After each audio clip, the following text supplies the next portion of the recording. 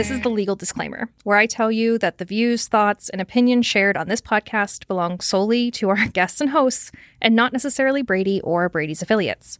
Please note, this podcast contains discussions of violence that some people may find disturbing. It's okay. We find it disturbing too.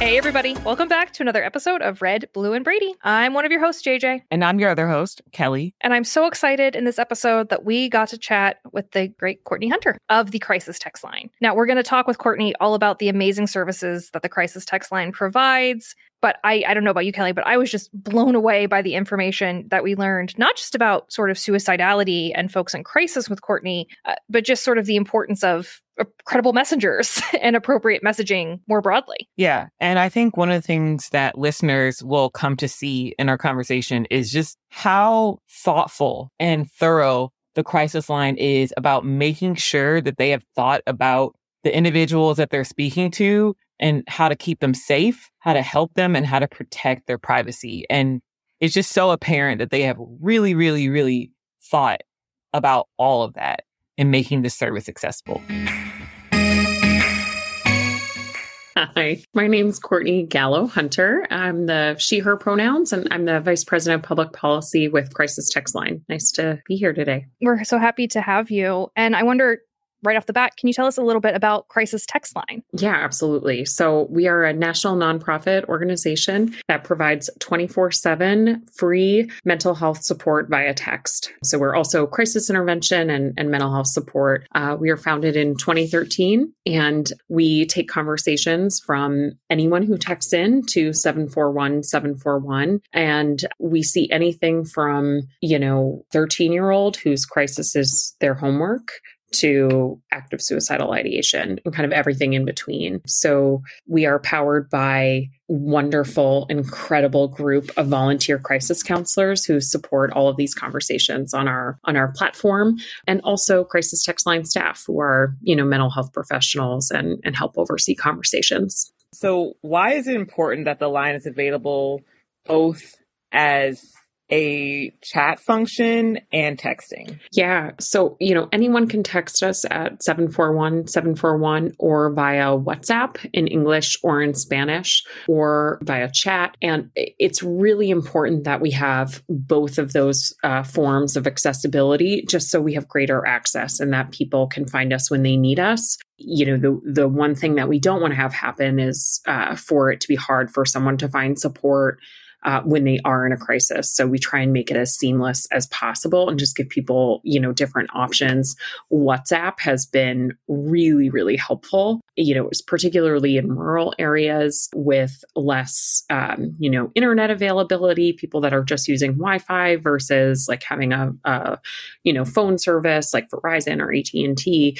So having different availability and different accessibility is really important just to meet people where they are. Kind of digging into that accessibility angle too, I know that one of the things that is sort of new for all of y'all is you offer bilingual services. And that I think is huge. So I wonder if we can dig into that for a little bit. When did that happen? Why is that important?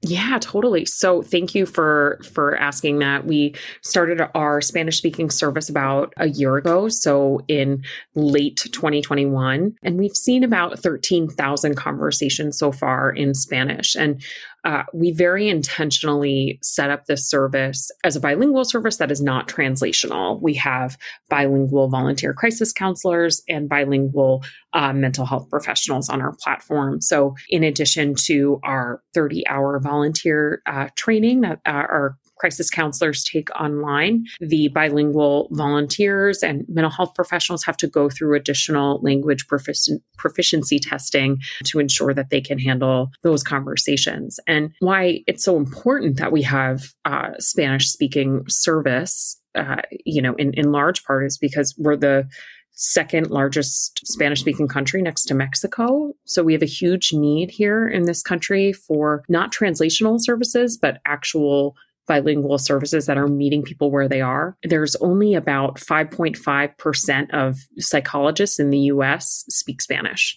So we know that there's a huge access gap here in the Latinx community. And we know that rates for suicide and also mental health needs in the Latinx community are increasing. So we know that we have an unmet need, and we really just do not have the capacity. So we can't do it alone. And anybody who's listening, I encourage, creating a service like this, because there's just such a tremendous need in the Latinx community to really meet people where they are, and really important that it's done intentionally in a way that is meeting the needs of communities and is not just translational Google Translate, which could actually do harm. I wonder if you could explain for our listeners a little bit why why simply running something through like a Google chatbot isn't sufficient in a crisis situation in particular. Yeah, well, these are really complex needs, right? And we're dealing with emotions and not, customer service, right? And so when you're dealing with people's feelings and emotions, things like if somebody says, yes, I can hear you, or that could be translated as I'm hearing voices, right? Which could mean that somebody's hallucinating. So that's just one example.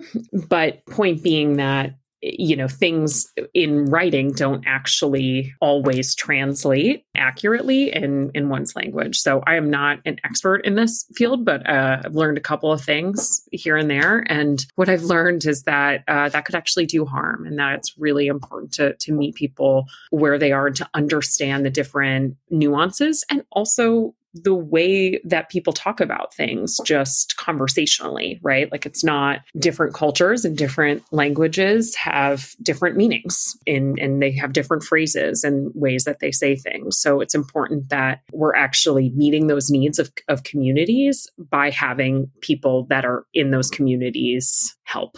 Thank you for laying that out. That is so fascinating and also so incredibly important. And I'm so grateful that you kind of explained how an effort to help may be hurtful, because I think it's really important. And I'm wondering, when people reach out, who exactly do they speak to? Yeah. So we have trained 55,000 volunteer crisis counselors across the country. And so those are the individuals that are responding to all of the texts that come into our crisis text line. And so when you text in, you'll text in whatever you want to text in, and we'll say, here are our terms of service. And then we'll ask you, what's your crisis? And it can be, as I mentioned before, anything from a 13-year-old whose their crisis is their homework, or they failed a math test and they don't know how to tell their mom, to eating disorders, to bullying, to self-harm, to active suicidal ideation. And what our trained counselors will do on the other end is really try and identify what's going on, identify the crisis, build rapport,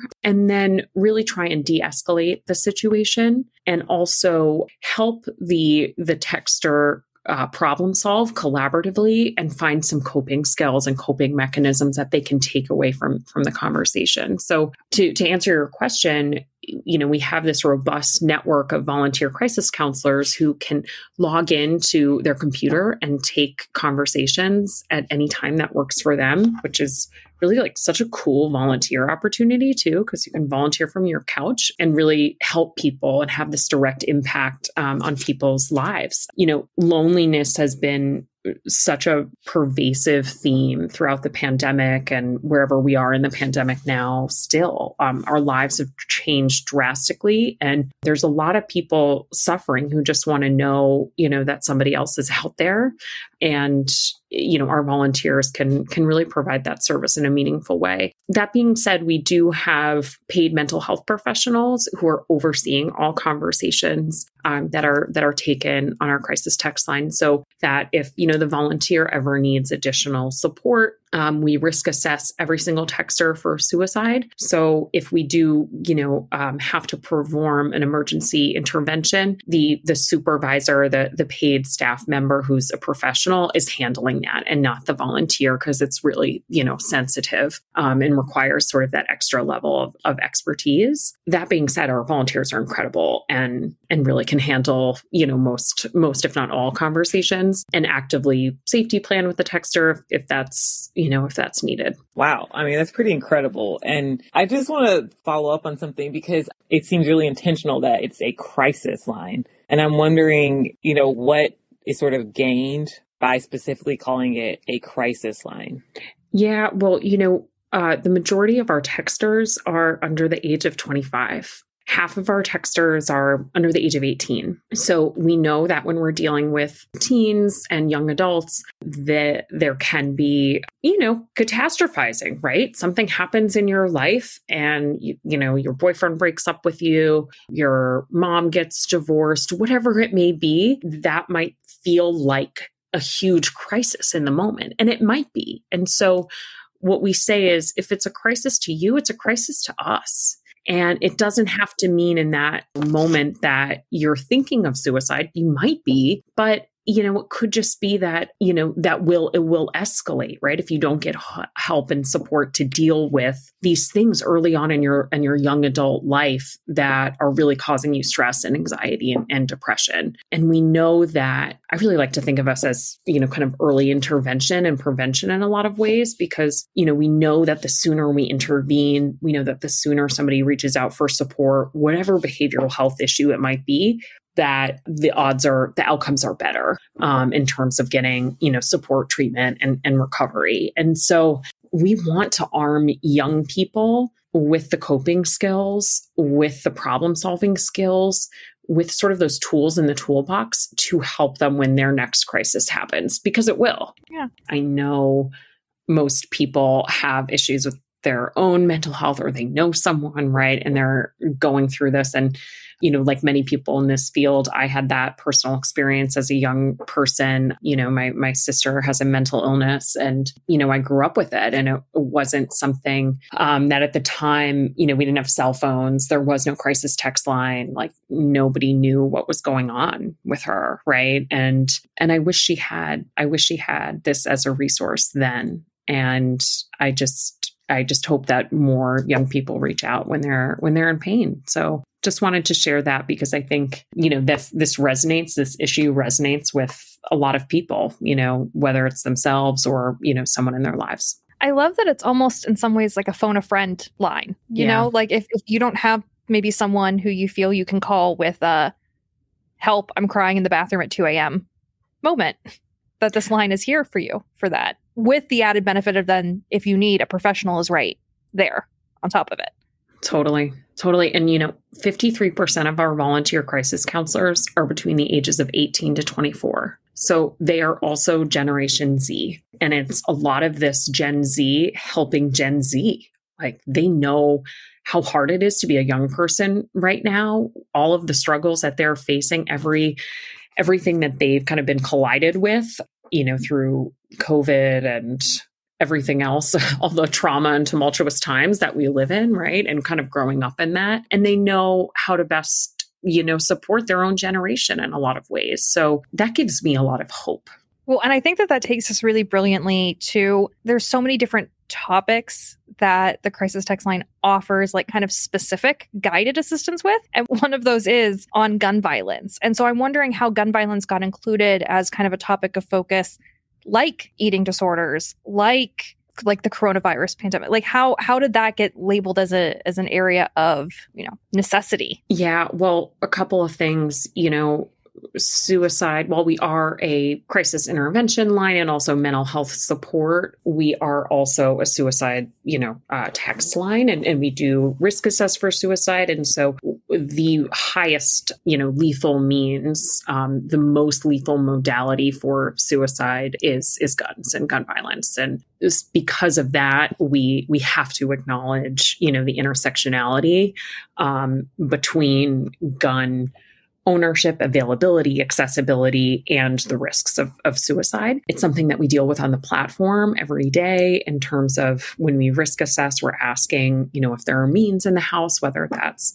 a gun, whether that's, a bottle of pills, whether that's sodium nitrate, whatever it might be. And so it's really important that our crisis counselors and also our mental health professionals are equipped with all of the information to be able to handle those conversations, knowing that guns are just the most lethal means out there. And we know that just access to a gun in the home increases the risk of death by suicide by 300%. So that's pretty significant. And we know that these incidences of violence, of gun violence, are happening more frequently in our society. And as a result, this is triggering a lot of trauma, post-traumatic stress disorder, and other feelings of anxiety and stress, particularly amongst young people who, many of whom have either been born witness to a mass casualty event or, a school shooting, God forbid. In many of these, cases like Uvalde and, other school shootings that we've seen. So they are really sort of on the front lines of this issue in a lot of ways. And so we have to address that too, because it can be really, really triggering for those that are around all of this trauma and gun violence. So, with that, I think we cover a bunch of different issues, like you discussed eating disorders, you named a couple of others like bullying and self-harm. And what I always like to think about is that suicide does not happen in a vacuum. There are all these other issues that can be happening. And some of them you don't even know, right? You might not even be conscious to the fact that they're affecting your own mental state or that of a friend or a family member. And that's why we exist at Crisis Text Line, to talk about the underlying anxiety that might be manifesting this eating disorder, right? This just extreme form of stress and anxiety, and not knowing how to cope healthily in a healthy way with that.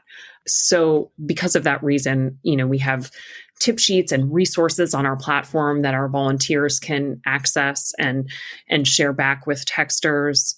And also, we need to make sure that we're equipping our volunteers and our staff with all of the support and resources for their own mental health, so that when they're taking conversations on the platform and someone's talking about a mass casualty event or a school shooting, that they're not triggered, right? And so after every conversation on our platform, volunteers take a post-conversation survey, and we ask them, "Are you okay after this conversation?"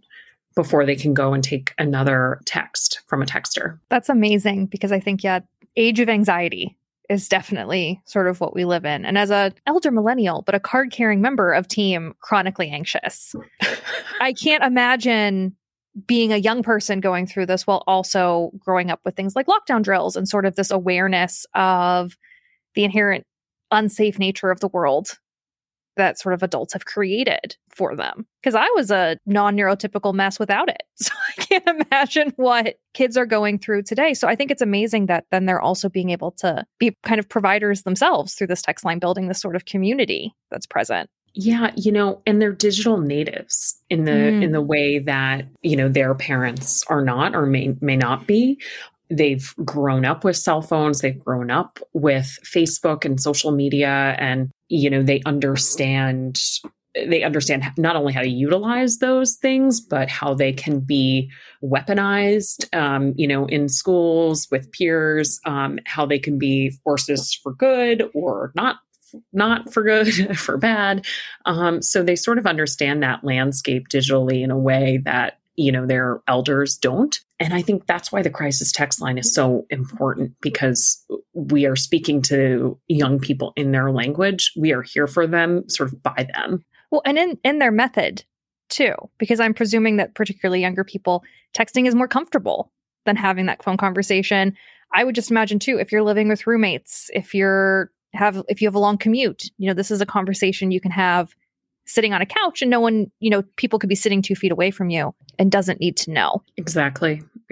And you can also have it, you mentioned, in the bathroom at school, right? And we get a lot of texts right after the school hours. So from like 2 to 4, right? So something that happened at school is upsetting, and, a lot of talk about relationships, because that's a huge source of your life, right? Like that's your whole life when you're a young person, is like all of your friendships and your relationships and, and how that stuff manifests in your life. So I just hope and I am happy to know, I think, but also continue to hope that we're there for people in their moments of need. Yeah, it's oddly heartening, I should say, that you get kind of a flood of messages after the hours, because it means people are actually using it, which is amazing, even if they are in a crisis. And I'm wondering, if someone contacts you and they're in a crisis, and during the screening, you find out that they have access to a firearm, how does that go? Yeah, so we're going to,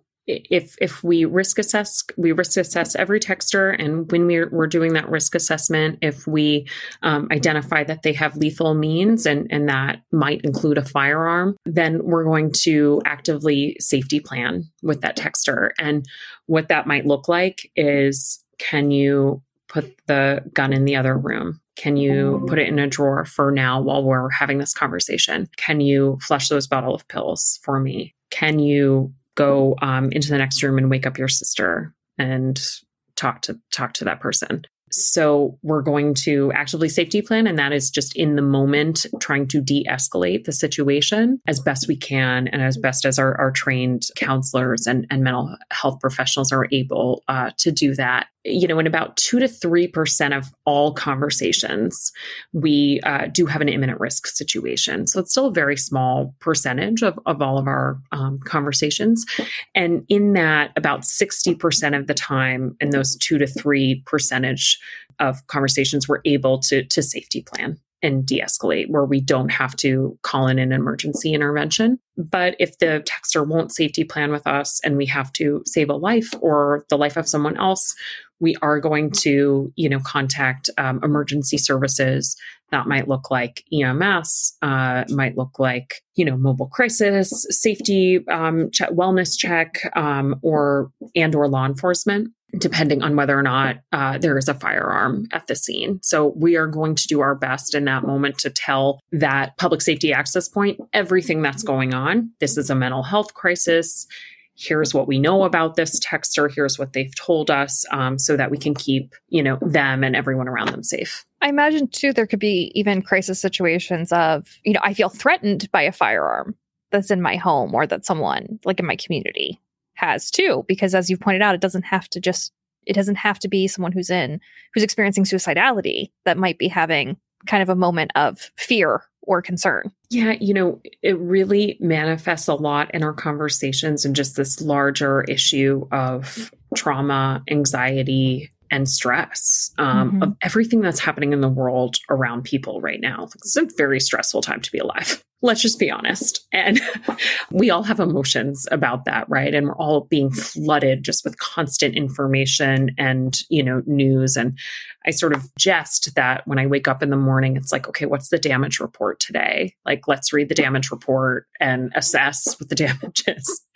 And, imagine being a young person again in that, sort of reality is really challenging. So after a call is over, I know you mentioned that for volunteers, one of the things you do with them is check in on their mental health, make sure they're okay before they can take a next call. But I'm wondering if there are any other sort of standard things that happen after a call. Or sorry, I shouldn't say a call, a conversation. Yeah, absolutely. So, hopefully during the conversation, we have de-escalated whatever crisis is going on for that person. And most of the time we're providing a resource back with the texter. So that could look like in the moment support and self-help, like a breathing GIF from Calm, or, a worksheet on how to safety plan, all the way to, support and resources, other, warm lines, looking for a therapist, whatever it might be.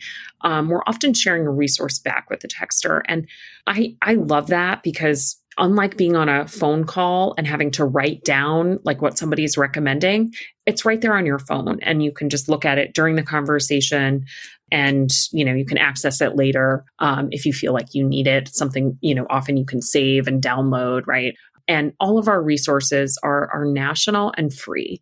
So we have a whole team that looks at the credibility of those and vets those resources that we give out. And in addition to that, after the conversation, if the texter wants to, they can fill out a post-conversation survey, but we're very intentional not to do this before they're connected to support. So in the beginning, it's what's your crisis? And based on what you say, then we're connecting you to a counselor. And I shouldn't say on what you say, but just when you respond, then we're connecting you to a counselor.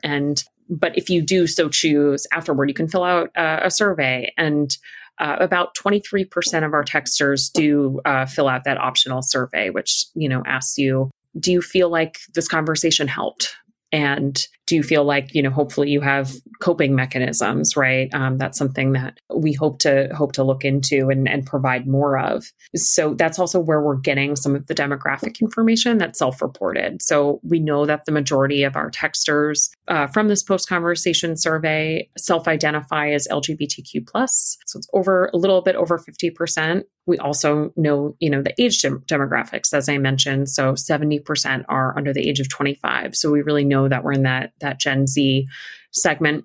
And we also know that we over-index for BIPOC, which is really important, I think, because traditionally, BIPOC has less access to mental health resources and support. And we know that we need to do a better job there. So I'm very happy about that, but we need to go deeper and do more. That's phenomenal, though, that there's that talk back. And I'm sure that even because it is a text line, the ability to even just scroll back through the conversation and see the affirmations and the tips and tricks given, that has to be incredibly helpful too, to have a record of the fact that you felt seen and that somebody was there for you. That's got to be nice to be able to literally keep in your pocket.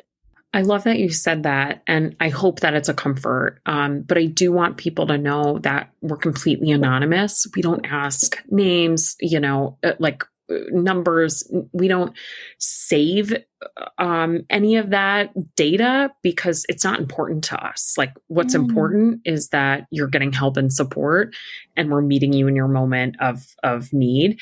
And so that we also don't follow back up with texters. And this is something that, some crisis lines do to see if they're actually helping people, which makes a lot of sense, but we take anonymity very seriously. And so if we are, texting if someone was texting us and having a conversation and, we end up texting them back and let's say they're at the dinner table with their parents and their parents don't know that they identify as LGBTQ+, right?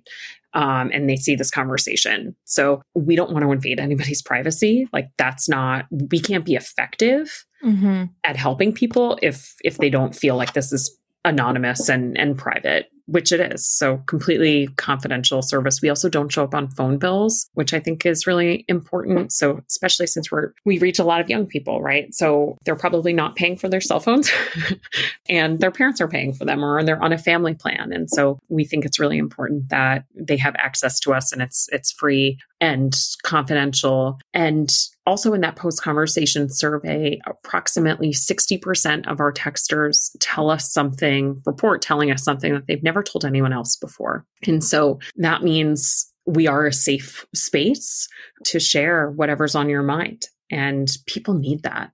Well, I was going to say that I assumed honestly that that's probably one of the reasons why the WeChat function is so popular, because if I say I'm in an intimate partner violence situation and I don't, I want to have access to those resources and have a record, but I don't want it to show up in my text messages, where that's probably actually really nice and comforting to folks that, again, I've got this friend I can reach out to that I know is professional, that I know I can trust, but I don't have to worry about, say, being outed, even just for my anxiety, let alone, some other safety concerns that might be present. Yeah, exactly. Exactly. Yeah, it's incredible how thorough everything is, right down to the phone bill.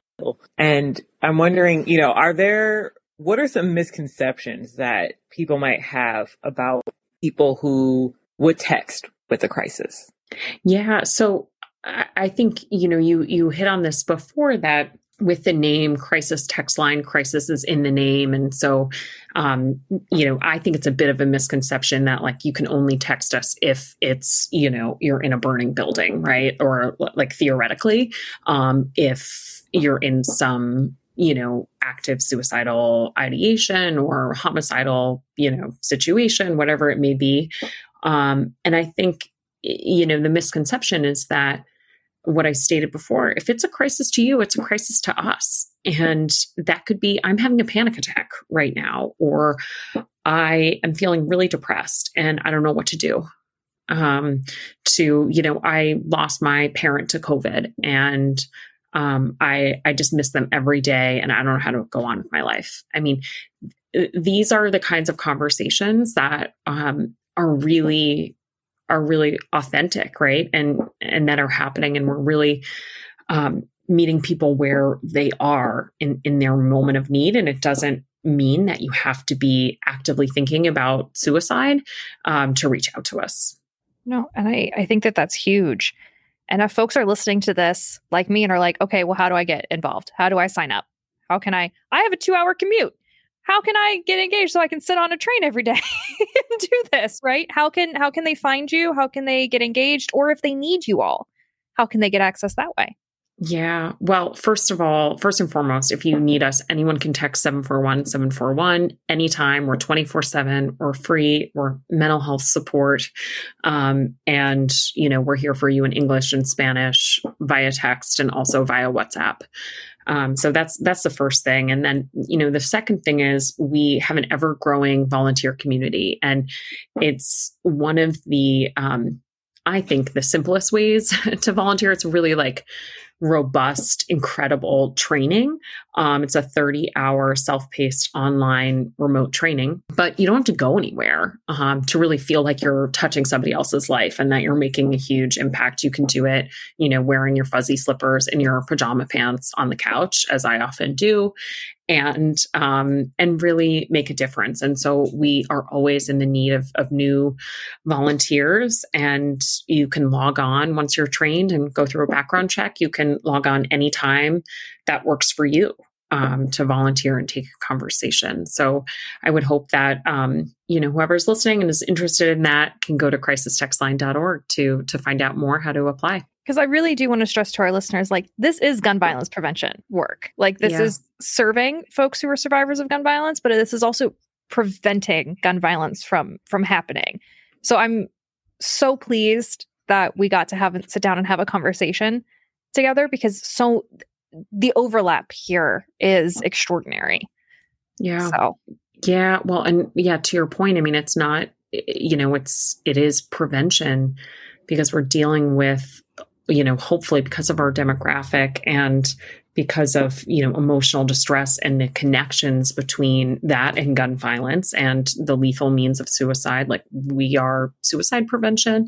This is suicide prevention, but it's also hopefully gun violence prevention, to your point. So that larger aspect of helping young people when they're in their moments of, distress, and hopefully getting to it and equipping young people with the coping mechanisms so that it doesn't get to that point. That's the goal.